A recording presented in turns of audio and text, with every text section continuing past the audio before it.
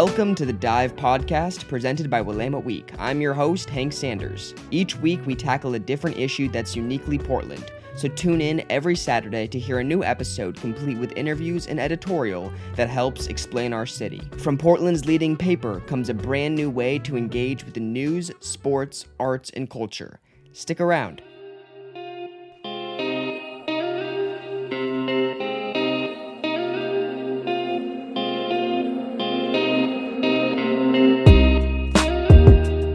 Welcome to episode 23 of the Dive Podcast. I'm your host, Hank Sanders, for Willamette Week. Thank you so much for joining us on the first episode of June 5th, Saturday. Great to have you with us again. We have a great show for you. We start off with an interview with Alex Jankowski. Andrew helped write this week's cover story all about Pride in Portland. This is Pride Month, LGBTQ+ in Portland.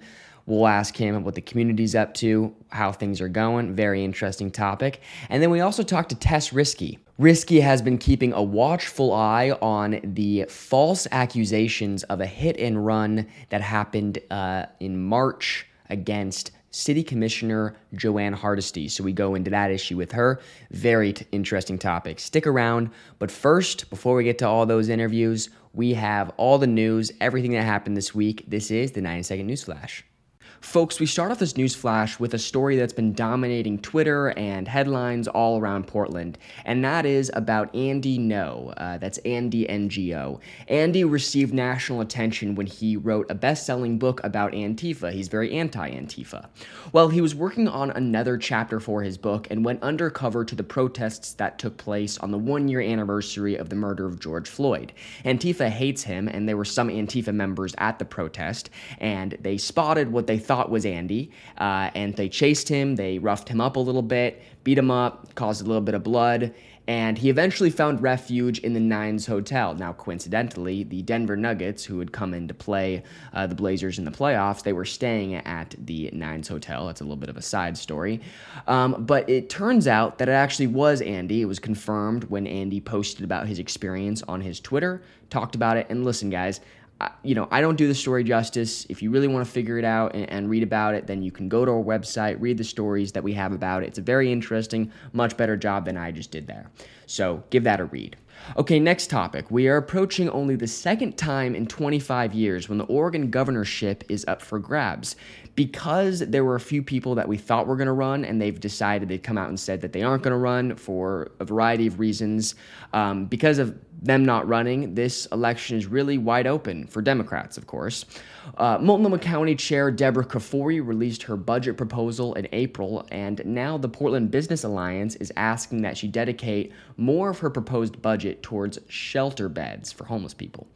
Malik Muhammad, the man who was arrested for throwing Molotov cocktails at police during a protest, has been returned to jail 2 days after the Portland Freedom Fund posted a $250,000 bail to release him. That's an expensive 2 days. Malik was returned to jail after the deputy district attorney filed a motion saying that Malik should stay in custody because he allegedly seeks out situations that allow him to engage in violent behavior. Last but not least, in case you didn't get the memo, the Blazers were eliminated from the playoffs by the Denver Nuggets in Game 6 at home. Very sad, but we'll get them next year. This has been the 90-second news flash. For our first interview, we talked to Alex Jankowski about this week's cover story. Andrew is a member of the LGBTQ+ community, and he is also a freelance journalist here in Portland. He played a large role in writing this week's Willamette Week cover story all about Portland Pride. Take a listen to an excerpt of our interview. Andrew, let's start here. We haven't had you on the podcast yet, so let's just start off with, who are you? Tell me your story. Sure. So I'm a freelance journalist here in Portland. I have lived in the area. I was born in Vancouver, and I've just kind of stayed in the area my whole life. So I'm one of those who thinks Olive Garden's fancy. I came out about 10 years ago. Next January, it'll be 10. I initially came out as bi, but then after some soul searching, I'm kind of landing more in the gay, queer kind of territory, kind of figuring out kind of what these words all mean for me and all that. And Yeah, my journalism practice, I graduated from PSU in 2018. I was part of a team that helped cover the on-the-ground uprisings of like the protests this last year. I went to jail and there's an essay on it. But aside from that, I'm primarily known for that, along with just like news and arts and culture type stuff. I just love telling stories about Portland and either shining a light on things we don't know about or just kind of like tilting the lens a little bit just so we find something different. That's my approach to journalism. Let's talk about this article. You do a series of interviews with people in the queer community in Portland. Mm-hmm. And so I want to take us to your favorite interview. So I did 2 interviews. It's hard to, pitting, queens against each other. It's so hard to say which one's my favorite. I spoke, who did I speak with first? I'll just go alphabetical. Bobby Feather was one of the first people that I spoke with. He is a pillar of the arts community here in Portland. He's had really intensive involvement with several organizations within the realm of like dance, theater, just about if you threw a rock, you would probably hit an organization that he's been involved with. And I found out through one of the drag girls in the scene that he's part of the community. And when I had been doing my research, I hadn't really found anything that like on paper would be conclusive like that. But when we talked, it was just so cool because he's about, I think he's 70, I believe. And it's just so cool to talk to older queer people who they've always been embraced for who they are, or like within their family, within those most immediate circles. So they've like always been allowed to live that way. Now, yeah, again, it's one of those things that's like, it's just such a good, like a great foundation to have. So I was just thinking it was really cool to talk to him about. I want to talk to you because you opened up the article talking about obviously the Pride festivals, the dancing and because it is Pride Month, in a non-COVID time, this would be time where we're gearing up for those Pride festivals on the waterfront. Mm-hmm. One of the things that people say is really important about the Pride festivals is, yeah, it's fun and you get to have a lot of fun, but also it's really important for young people who are coming out. I went to school at Lincoln High School, downtown Portland, and young guys in our class would walk down the hallway holding hands with their boyfriends, and nobody would bat an eye. Nobody would even give them a weird look. It was accepted. Mm-hmm. So do you think that there's still that need in Portland, downtown Portland, to have that Pride Festival for the element of the youth?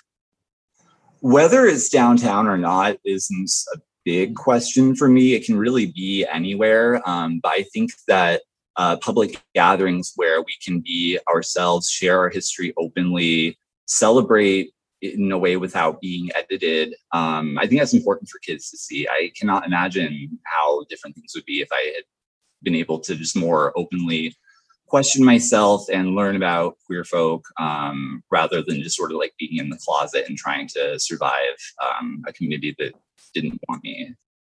Do you hear me say, hey, we, young people are super accepted in Portland for being openly gay? Do you hear that and go, oh, you're so naive, you're an outsider, you don't actually know what they're dealing with? It's still really hard to be a young gay person in the city. No, to be honest, because it's still incredibly difficult. And just because, just because some of, our previous classmates have had it easier doesn't mean that all of our classmates have had it easy. Especially people who have come and had like realizations after school and things like that. So it's still for everyone. And there's still, even though there are pockets of Portland, they're still super accepting and maybe even are just like polite and not saying anything. Like there are still, you go just outside and there's plenty of, I grew up in Vancouver. So it's just like, I don't know what else there is to say to that. Like, I'm not going to be mad if somebody has a perception about how queer people, do or don't suffer, but I'll always like educate someone and bring them information. And if we can, share a dialogue about that and just be like, hey, this is what I'm seeing. Is this, correct? And I'll be like, well, here's, as long as we have the dialogue going, I think we'll be okay. Tell me about how not being able to go to queer establishments because they've all been closed. Everything's been closed due to COVID. Tell me how that's affected the queer community. Is it taking a little bit of a step back? I wouldn't say that like the pandemic necessarily moved us all. I mean, like, yes, some people did move more online, but the queer community is a very online community already. Right. And yeah, whether it's social media, chat rooms, forums, whatever, digital space, like those have always been very important to us. It's how a lot of us find the answers that we're looking for when they're not given to us. So I think there was a greater emphasis on those digital queer spaces this year. But do I want to go to a bar and like put up with some gay shenanigans? Yes, I have missed it. What bar are you going? What bar are you going to first? What's the place in Portland you like to go to? Oh, I don't know. I like them all. Now that we've been through so much, I'm gonna go to at least one of everyone to see what's up and see who's out. I loved, going downtown. I love my East Side bars. I know there's one like Shine Distillery and Brewery that's new as of like 2019, and I didn't, or 2019, showing my age. Yeah, I haven't even gotten to see them yet. So it'll be great to just like reconnect with the community and see where we're all at. Here's a dumb question that I think that, and I'm asking it because I haven't heard a great response to it. I haven't even heard it asked, to somebody who has knowledge of the community. But here's my question is, there are not straight bars. There's not straight month. Do you dream of a day when we don't need Pride Month, where we don't need gay bars? I don't think, for me, no. I think I'm not of the generation that wants to like not have like coming outs and things. Like I think I will be happier when we can just be out and not make it a big whole thing. That'll be great. But I'm always going to be for people having the language to describe themselves and like having a space that they know they can go to without having to like, I don't know, sometimes some straight folks, they don't know and they don't want to know. And if I can go somewhere that I don't have to deal with that, I am okay.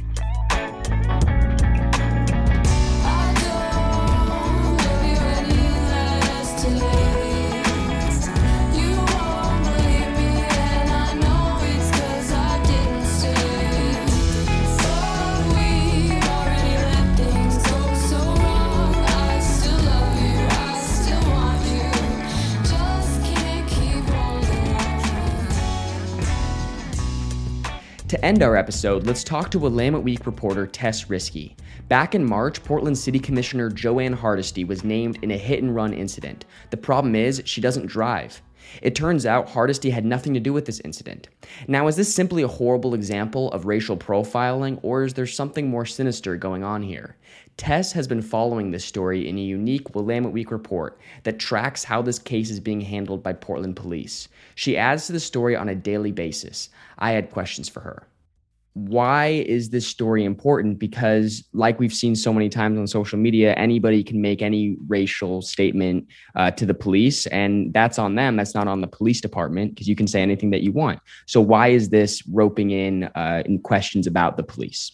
There are several reasons, literally in just the year of 2020, that put Commissioner Joanne Hardesty at direct odds with the Portland Police Bureau. Like, calling her an adversary of the police bureau isn't necessarily a stretch. Then you have the information then was leaked. The information that accused Commissioner Hardesty was not just like distributed in a standard way. The information was given out to particular people. So as far as we know, the only confirmed people who had this information at the time, like who received it, were a reporter at the Oregonian, which ran the story and kind of legitimized it.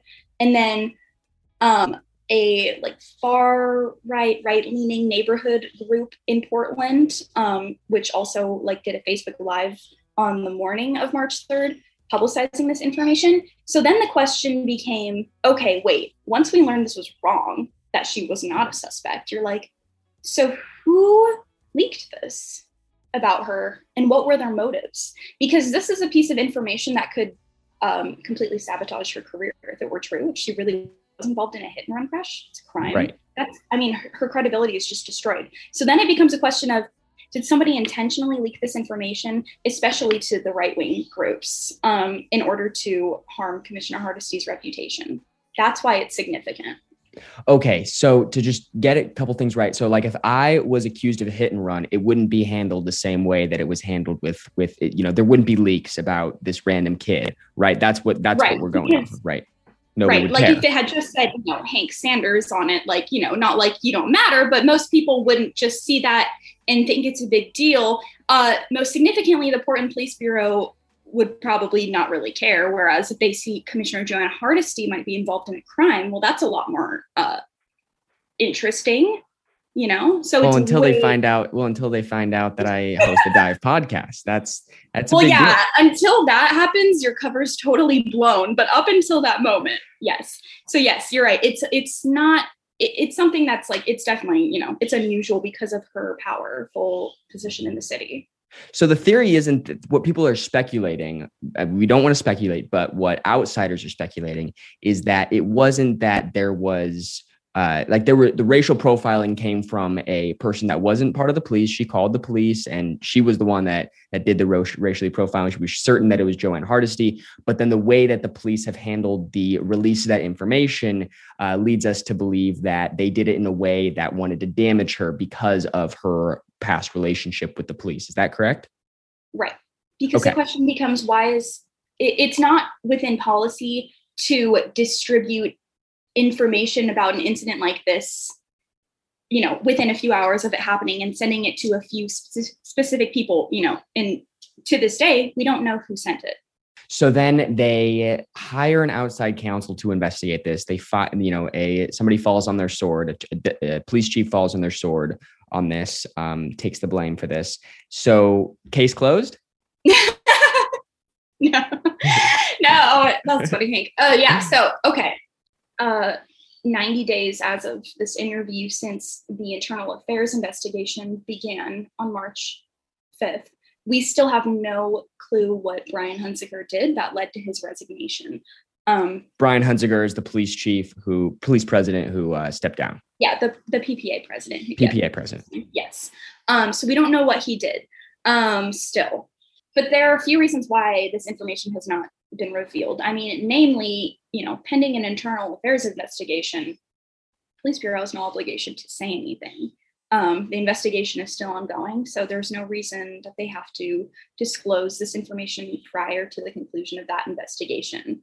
But I think what's even more important beyond just the internal affairs investigation is a clause in the Police Bureau's contract, which says that the city is not allowed to embarrass an officer, or if an officer is disciplined, the city has to discuss that in a way that is least likely to cause embarrassment to the officer. So this one sentence in the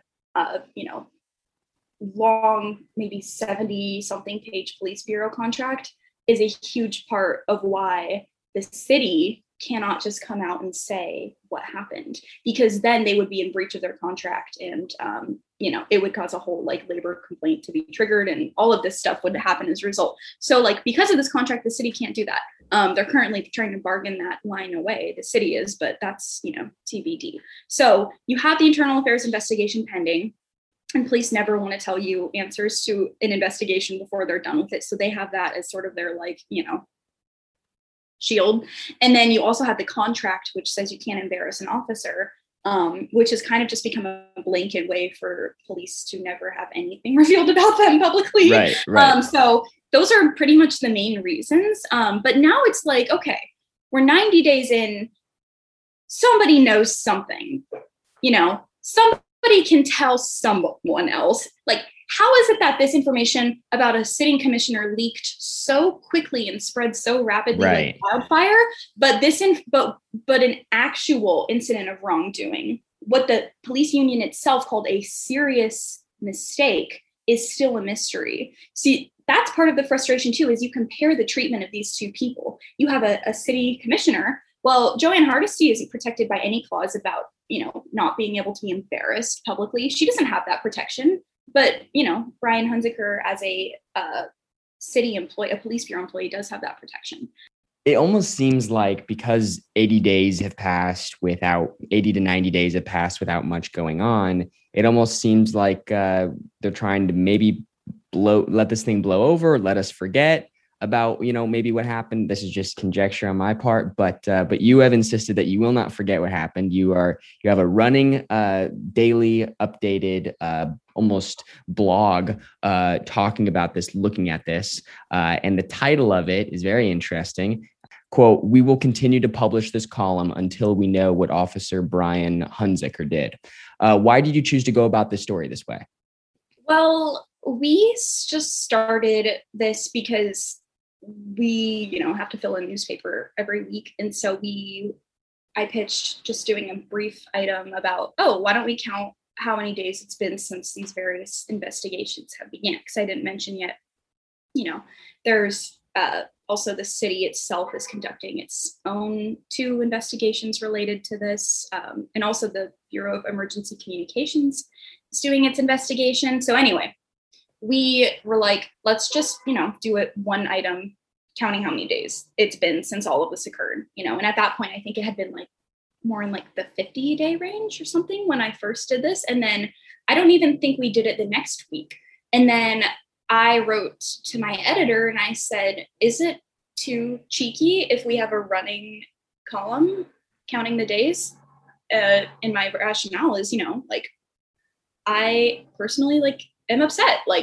We still don't know. And this is absurd. I mean, this is a big deal. His resignation, that is a big deal. Even by Portland news standards, that is a very big deal. How do we not know what he did? So out of my own frustration, I asked, is it too cheeky of us if we have this running counter clock, every week? And my editor said, I don't think that's too cheeky. Let's do it. So then every week we've started just adding 7 days to our previous column. And then, at one point I heard some feedback from the mayor's office that was a bit negative about this column. They said that they felt like it was mean-spirited. Oh, really? Yeah, which, it was. That's how you know you're doing something right. I was like, listen, guys, I think, I'm not even going to say it. I'm running a little, an online column, and what they did is a little bit worse. Yeah. I'm like, granted, it is the mayor's office, which, isn't the one directly involved. That's true. But police, it is a situation where it is absurd that we still don't know what happened. That's why we are running this clock. And, a big part of it is kind of what you touched on, which is with continued time and continued delays, people grow apathetic and people forget. And they, it loses relevancy, it loses its significance, but we do not want that to happen because we think that this is a big deal. And we want public officials to feel pressure, at least from, whatever, a little alt weekly, if anything, saying we are watching, we care about this and we are not going to forget and we're not going to give up until you provide this information. I mean, that's the least we can do. I mean, listen, it's not even, it's a weekly blog post. It's really not that special. I'm shocked the mayor's office even cared enough to contact me about it, but they did, which tells me that this is working. Yeah, it's a sore subject for sure. Well, keep up the good work. So that's that. Thank you for listening to that rant. No, it's great. Thank you so much.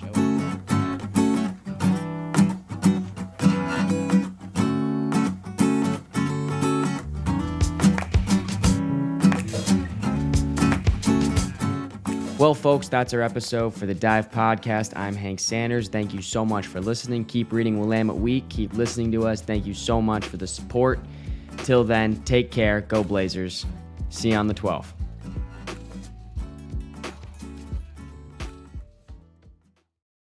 Thank you for listening to this episode of the Dive Podcast, presented by Willamette Week. For more information on this podcast or the biggest stories in Portland, go to wweek.com and follow Willamette Week on all socials. We're doing some really cool things related to the podcast on our Instagram and Twitter. Includes giveaways, behind the scenes, etc. A lot of cool things coming your way, so give those a follow. Special thanks to our guests for joining us, and thank you to Aaron Mesh, Mark Zussman, and Brian Panganibon, as well as the entire Willamette Week family. Last but not least, thank you so much to Heather Whitty and ampmusic.co for the music that you hear on this podcast. For Willamette Week, I'm Hank Sanders. This has been the Dive Podcast.